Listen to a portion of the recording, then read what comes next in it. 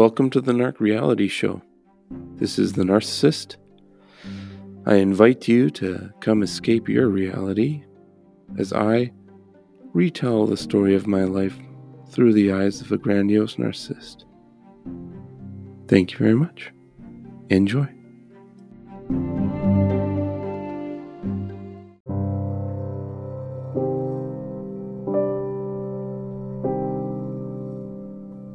I've always been heartless, able to shut off my emotions, able to cut ties with people, with things, with situations, with myself. If I could ever be emotionally invested in the first place, I wasn't anymore. After 2.5 years, maybe it was a criticism, I can't remember anymore. But something just told me, I'm done with this place. This time, however, I had to give an explanation.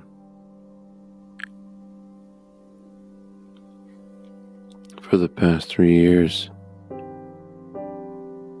I kept contact with my parents. I kept contact with the monastery that I had been to when I arrived. And I went back to that monastery now. To the nuns, to work for them.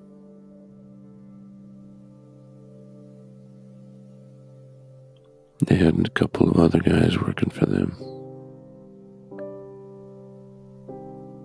A couple of ex-drug addicts.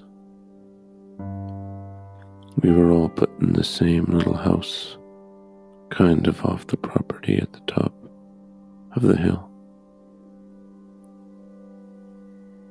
But that didn't last long.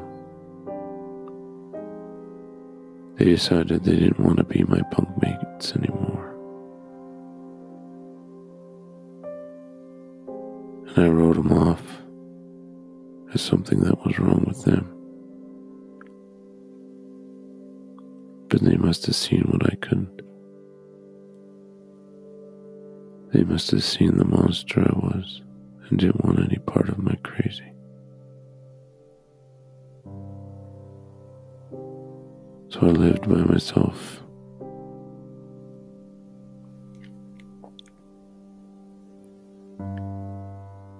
I worked for the nuns for another 6 months until they sent me home. They sent me home to my mom and my dad. They sent me home with a message.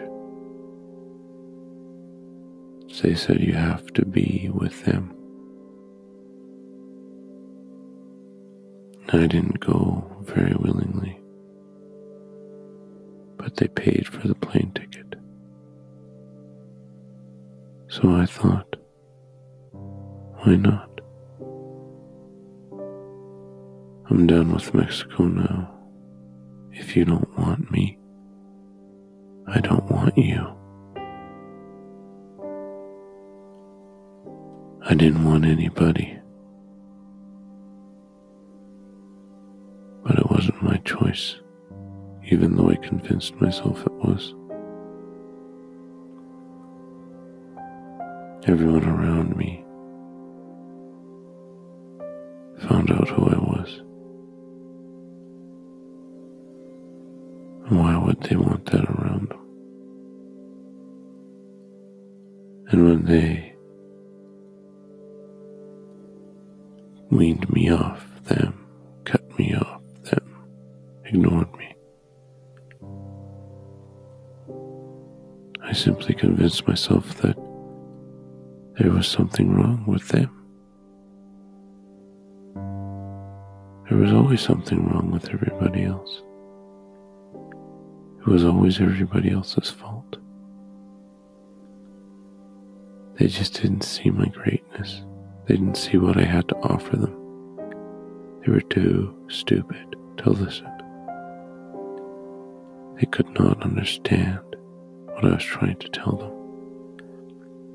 They weren't as intelligent. And by this time, they weren't as faithful. So I returned home.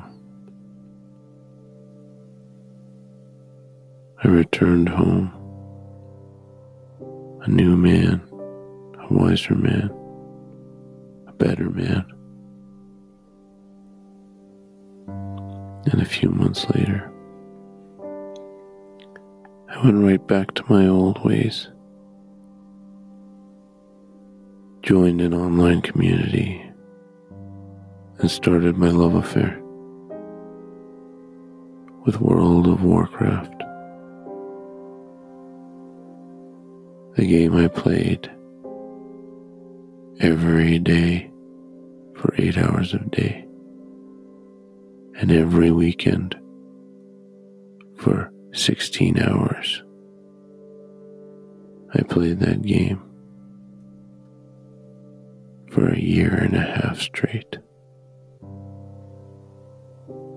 It's time for a little break.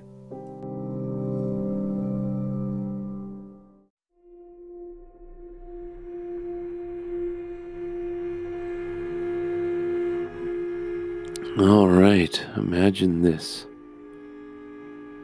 You are an orc warlock. You're a bad guy with dark magical power. You control demons. You control everyone. You're super powerful. You're the highest level you can be in one of the top guilds. You can be whoever you want to be, whoever you present yourself to be. You can be as cruel as you want to anyone you want,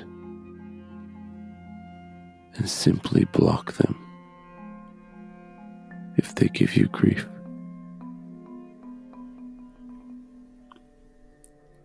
You are locked in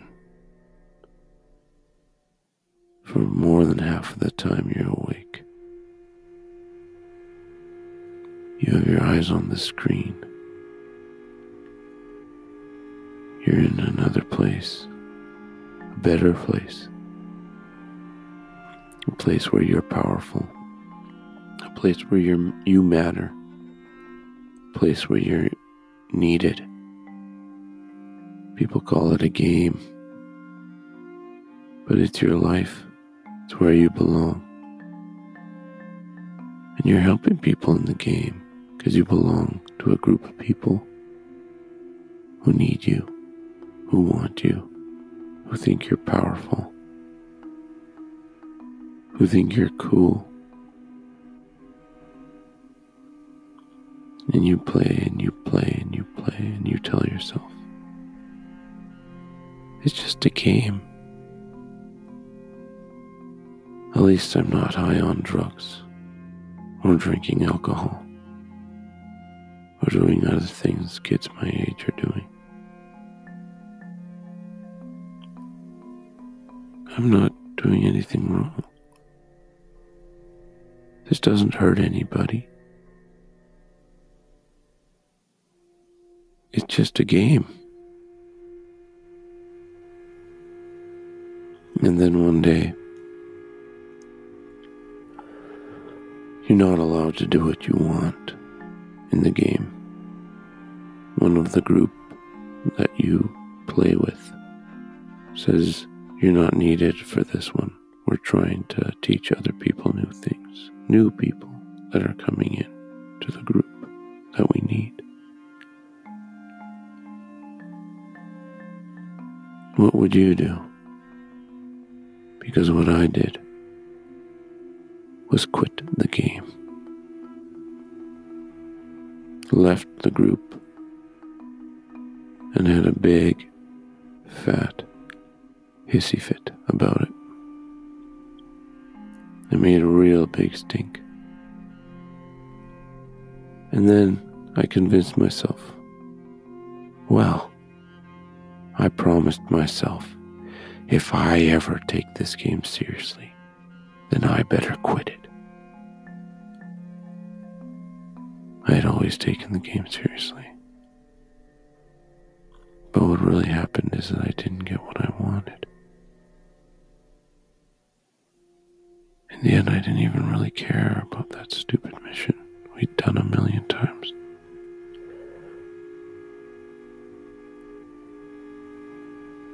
I didn't care about anything.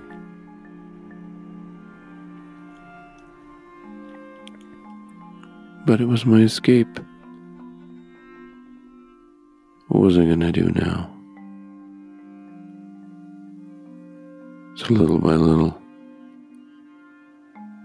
over about a month, I played less and less of the game. And I replaced it with movies.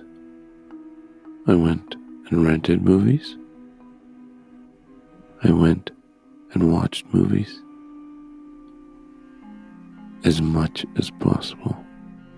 Old movies, new movies.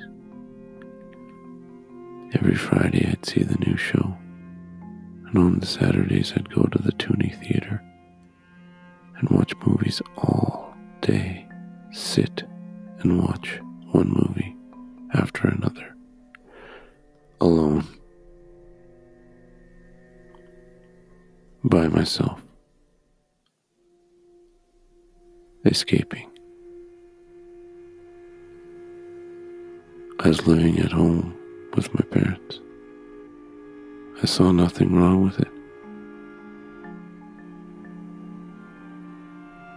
They probably gave me a hard time, but I had left them for 3 years. Who knows what they thought I was thinking? We didn't really talk about it as much. I apologized, and it kind of evaporated. We didn't talk about very many things much. But the next thing, we talked about quite a bit.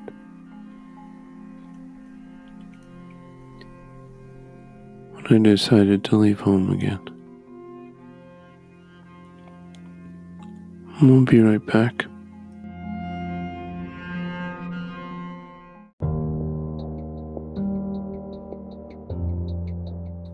All right. This time, I assured my parents that I wasn't suicidal. This time I told them that everything was good, and that I needed an adventure. I decided to go visit a friend that I had met in Tijuana. And I was going to visit another friend along the way. My great road trip. My great adventure. So I put a cap on the back of my truck and threw a bed in there and set out.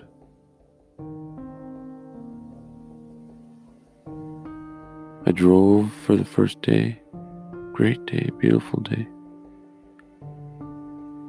Had supper at a restaurant. Parked by the side of the road in a trucker stop. I didn't get much sleep that night, but I got a good 5 hours. Felt great driving on the highway. Cruise control on, blaring my music, Everything was good. I was listening to Metallica, and then I fell asleep at the wheel. The one thing my mom told me not to do before I left. Don't fall asleep. I said, I'm not going to fall asleep. Why would I fall asleep? The next thing I remember was my tires going into the ditch. I overcorrected. I went sideways on the road, back into the ditch, through a barbed wire fence, and that's when my truck started to roll. I rolled about 7 or 8 times. It looked like a pop can had been crushed between your hands and then exploded 30 yards in every direction. After I hit the fence, I remember my hands in front of my face waving at me. And then I unbuckled my seatbelt and I turned off my truck, which was still running. I kicked out the back of my cab and made my way to the road. Flagged down some passerbys, and they let me call 911. I waited for the ambulance and the police to show up. They cleaned the glass out of my hands and from behind my ear, and I waved off the ambulance.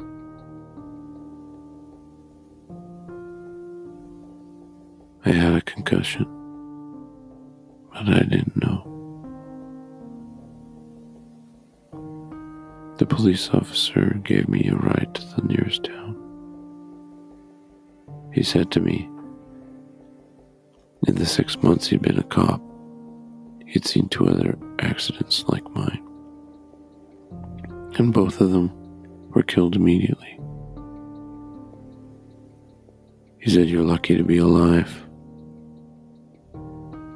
I said, "Yeah,